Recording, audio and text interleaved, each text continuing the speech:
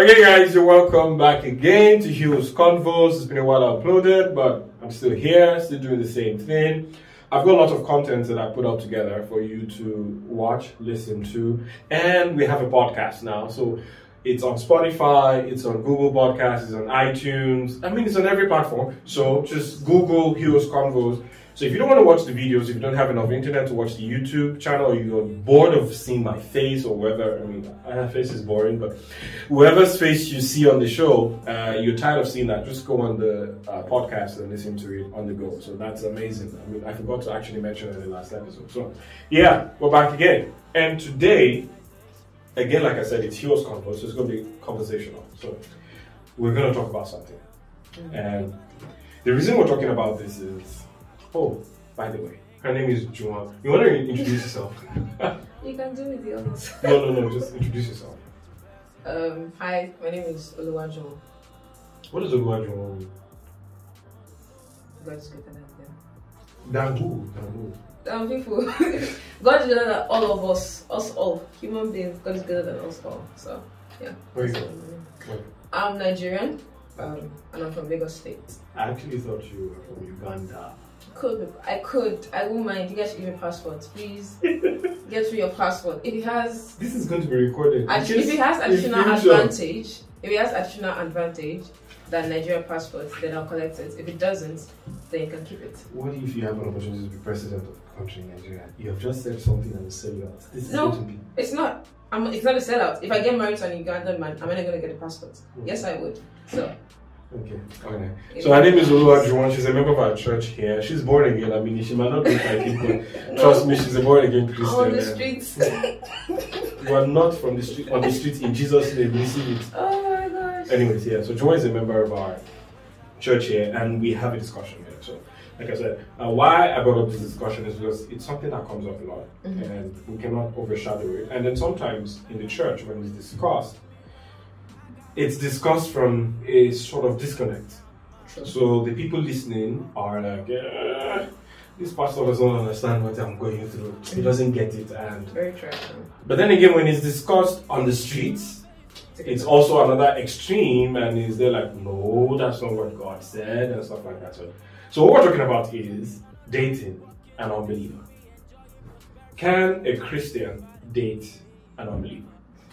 It's I know you're not married, so that's what we're talking about dating. It's not like, can a Christian marry? I'm not. We're going to talk about, I think that we'll have to do an episode on dating itself. What dating is. Okay. Is it allowed in Christian culture? Are we allowed to date? How do we pick the people we want to get married to? So maybe with that, we're going to have maybe one more person join us. So we just sit here. Okay, now I'll sit here. They'll sit here, and the one running the show, so they can't take my seat. So yeah, so something like that. Yeah. Okay. Anyways, so yeah, can a Christian date an unbeliever? That's a big question, and I want to have this conversation. I mean, normally if I was doing it in church, I'm going to pick up the Bible and start telling you everywhere in the Bible where it says do not date an unbeliever. But even times where these scriptures are taken, some people don't understand why. So it feels like this is a rule. Yeah. But I love him. I love her. He's a nice person. And let's be honest. There are really, really pretty nice people who are not Christians. Very true. I know it feels so very true. I mean, you meet them, they're awesome to talk to, awesome to speak to. I mean, you just feel like, oh my God, this is my soulmate. And people feel like that. So he's nice. Oh no, he makes me feel like this. No Christian brother has appreciated me the way. Vice versa. So, is it okay today? What do you think about Christians dating unbelievers? Well, I think it's a flat out no. Scripture already says it's a flat out no. So that is, if that's the one word answer you want, the answer is no. But if we want to also go extensive on it, the answer is it's not good for you. As much as the emotions are there, as much as the feelings are there, it is not the right move to make. And that's because of the many issues that can possibly come out from such a relationship. So I think for especially people from my own generation, if you will, we sort of don't want any sort of limitations on what we can do and how we can love. So that's why I would want to love any and everybody.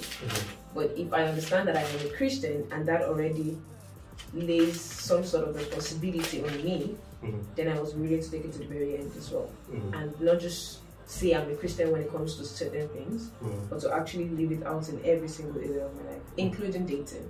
And yeah, I think there's also the discussion of why do people do it? Exactly. Yeah.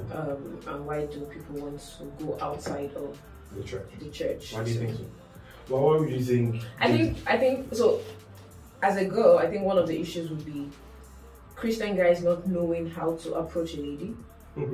I think this is cliche, but everybody says this. No, but that's facts. If there's a spectrum of 100, 70%, and I'm being very generous, don't know how to approach a lady. Okay. And many times you would actually hear girls say, yeah, the way somebody outside that doesn't have my faith is approaching me, it's just way different, it's more exciting, that this person just wants to come in one narrowed way. And I think many guys as well need some sort of guidance in things that has to do with dating people. So you don't just think because I'm a lady, I will just go out. But don't you think this has to do with cultural background and how some people grew up and what they expect from how a guy should behave? Because as you say, some ladies are like, yeah, you spoke to me directly and I like it. No. So there's a clear difference between how you speak to somebody and they accept, and there's a clear difference between how they are approached.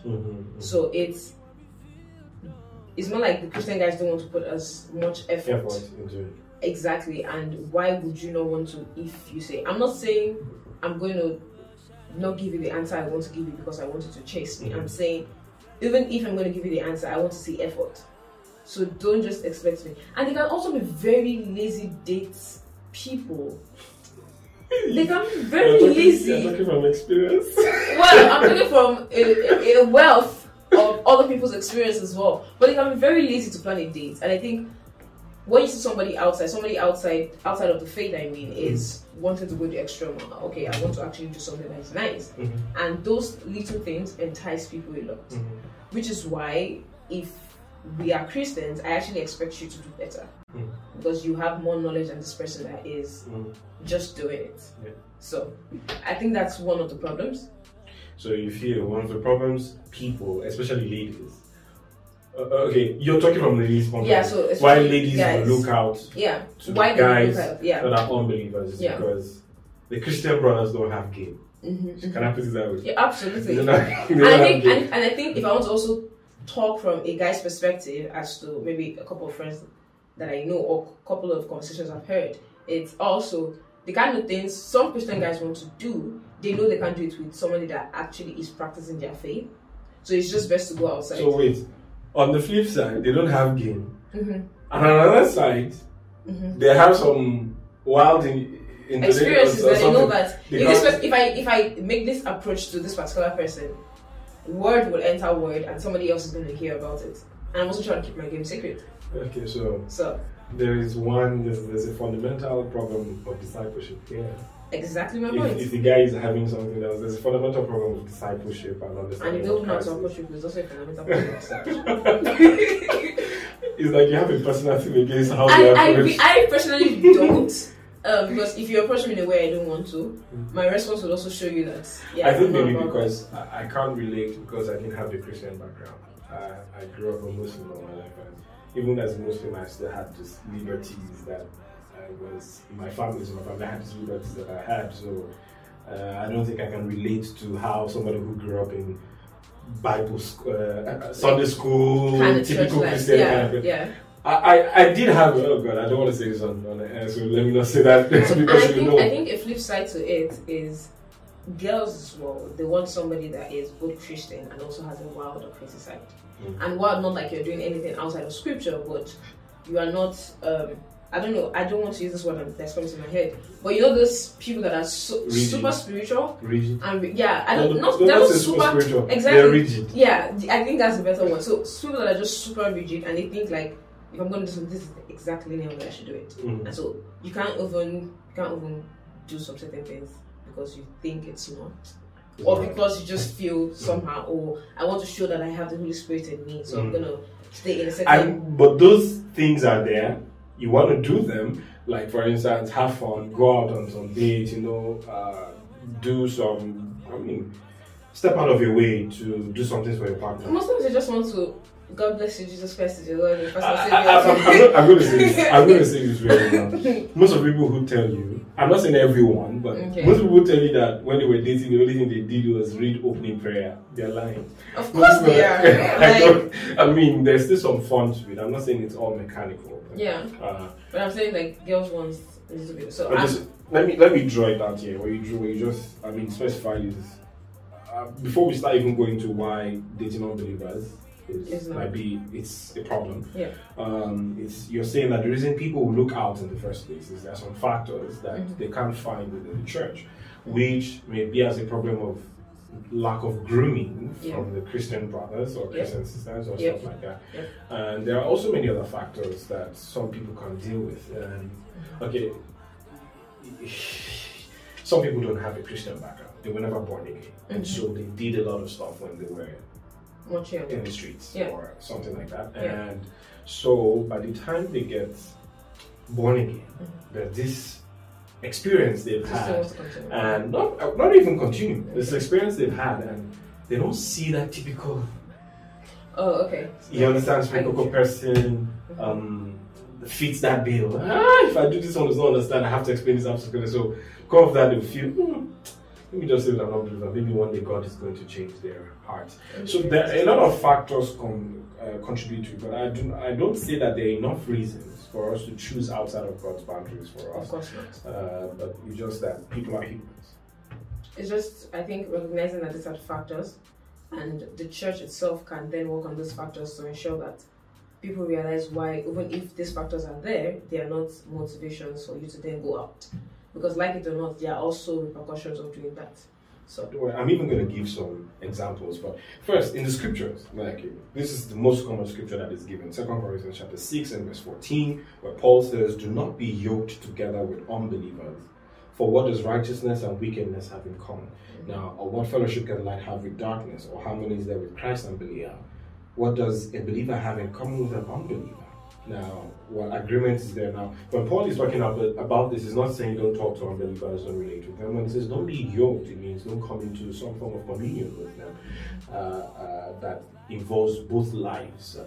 And the example is the example here is from cattle. When cattle are threshing the ground, they have this thing, they lock their heads together. So wherever one cattle turns to the other one turns. So that's why Jesus will say, "Take my yoke on you, for it is simple and light." It means let's bear the yoke together. So wherever I turn, you turn as well. So you don't get your life to a point where you're so involved with people who don't share the same faith as you. Now, some people think this is too extreme, or this is Christians trying to be too bad, or trying to prove that they are better or superior and things like this. But it goes way back to the beginning. It goes way back to God giving instruction to the Israelites, and He tells them, don't intermarry when you get into a new land. Don't marry with the people from those lands. And when God says that, He's not trying to say, oh, these people are not humans. What He is trying to say in the scripture is that if you do this, when you intermarry, marriage has a huge influence, no matter who you are. Your relationship, your romantic relationship has a huge influence on you. So when you intermarry, you're not just marrying a person. Both of you are intertwining yourselves. And then God says, if you do this, you're going to forget me. Oftentimes, bad influences the good one faster. So you're going to forget me easy. And when you do that, it's going to be a problem. And times again, we see the result. They go, they intermarry. Then before you know it, they're even doing things like child sacrifice. God keeps coming back and saying, you are committing adultery, in the sense of you're serving other gods. They start serving idols. They start worshiping them. A prime example is Solomon. Began very well, made this huge prayer, and built this great temple. Asked God that whoever turned to this temple, their prayers will be answered. And even got wisdom, right? But then, what happened? He goes after other women, and then by the end, he's going after other gods and idols. So when God gives these instructions, it's not because of him. It's actually to protect us. Because he knows that you're going to forget him. And so when we bring this back to what Paul says, don't be yoked to that unbeliever, he's not just saying it out of the blues. He's also coming from the line of scriptures. He's aware of what has been happening before, and then he's saying, don't do this. And one of the ways you can yoke yourself is in marriage or in relationship. So now, if you're serious about your faith, that's why I said discipleship first is important. Yeah, if you're serious about your faith, your understanding of Jesus Christ, who he is, that's true understanding. Yeah. You would realize that you and somebody who doesn't share the same belief and faith are not going the same place. Yeah, I think the first point is understanding the Bible itself. And most times when you hear preachers want to talk about dating an unbeliever, they make it seem like it's just a rule, like this is it, you just don't do it.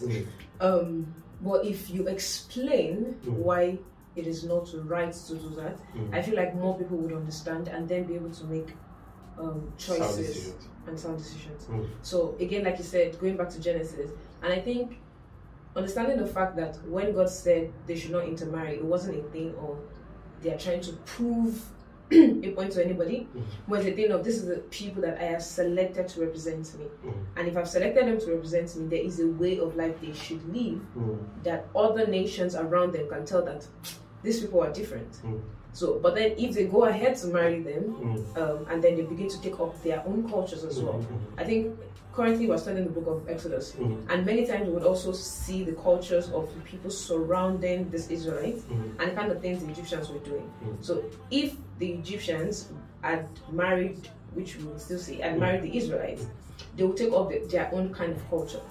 And those cultures would not be in line with what God is trying to explain to everyone, that this is how you should actually live. And I think as a 21st century believer, if I believe God is good, like I like to say, and I believe he has the perfect way of life, then I can trust his decisions, no matter how hard it is.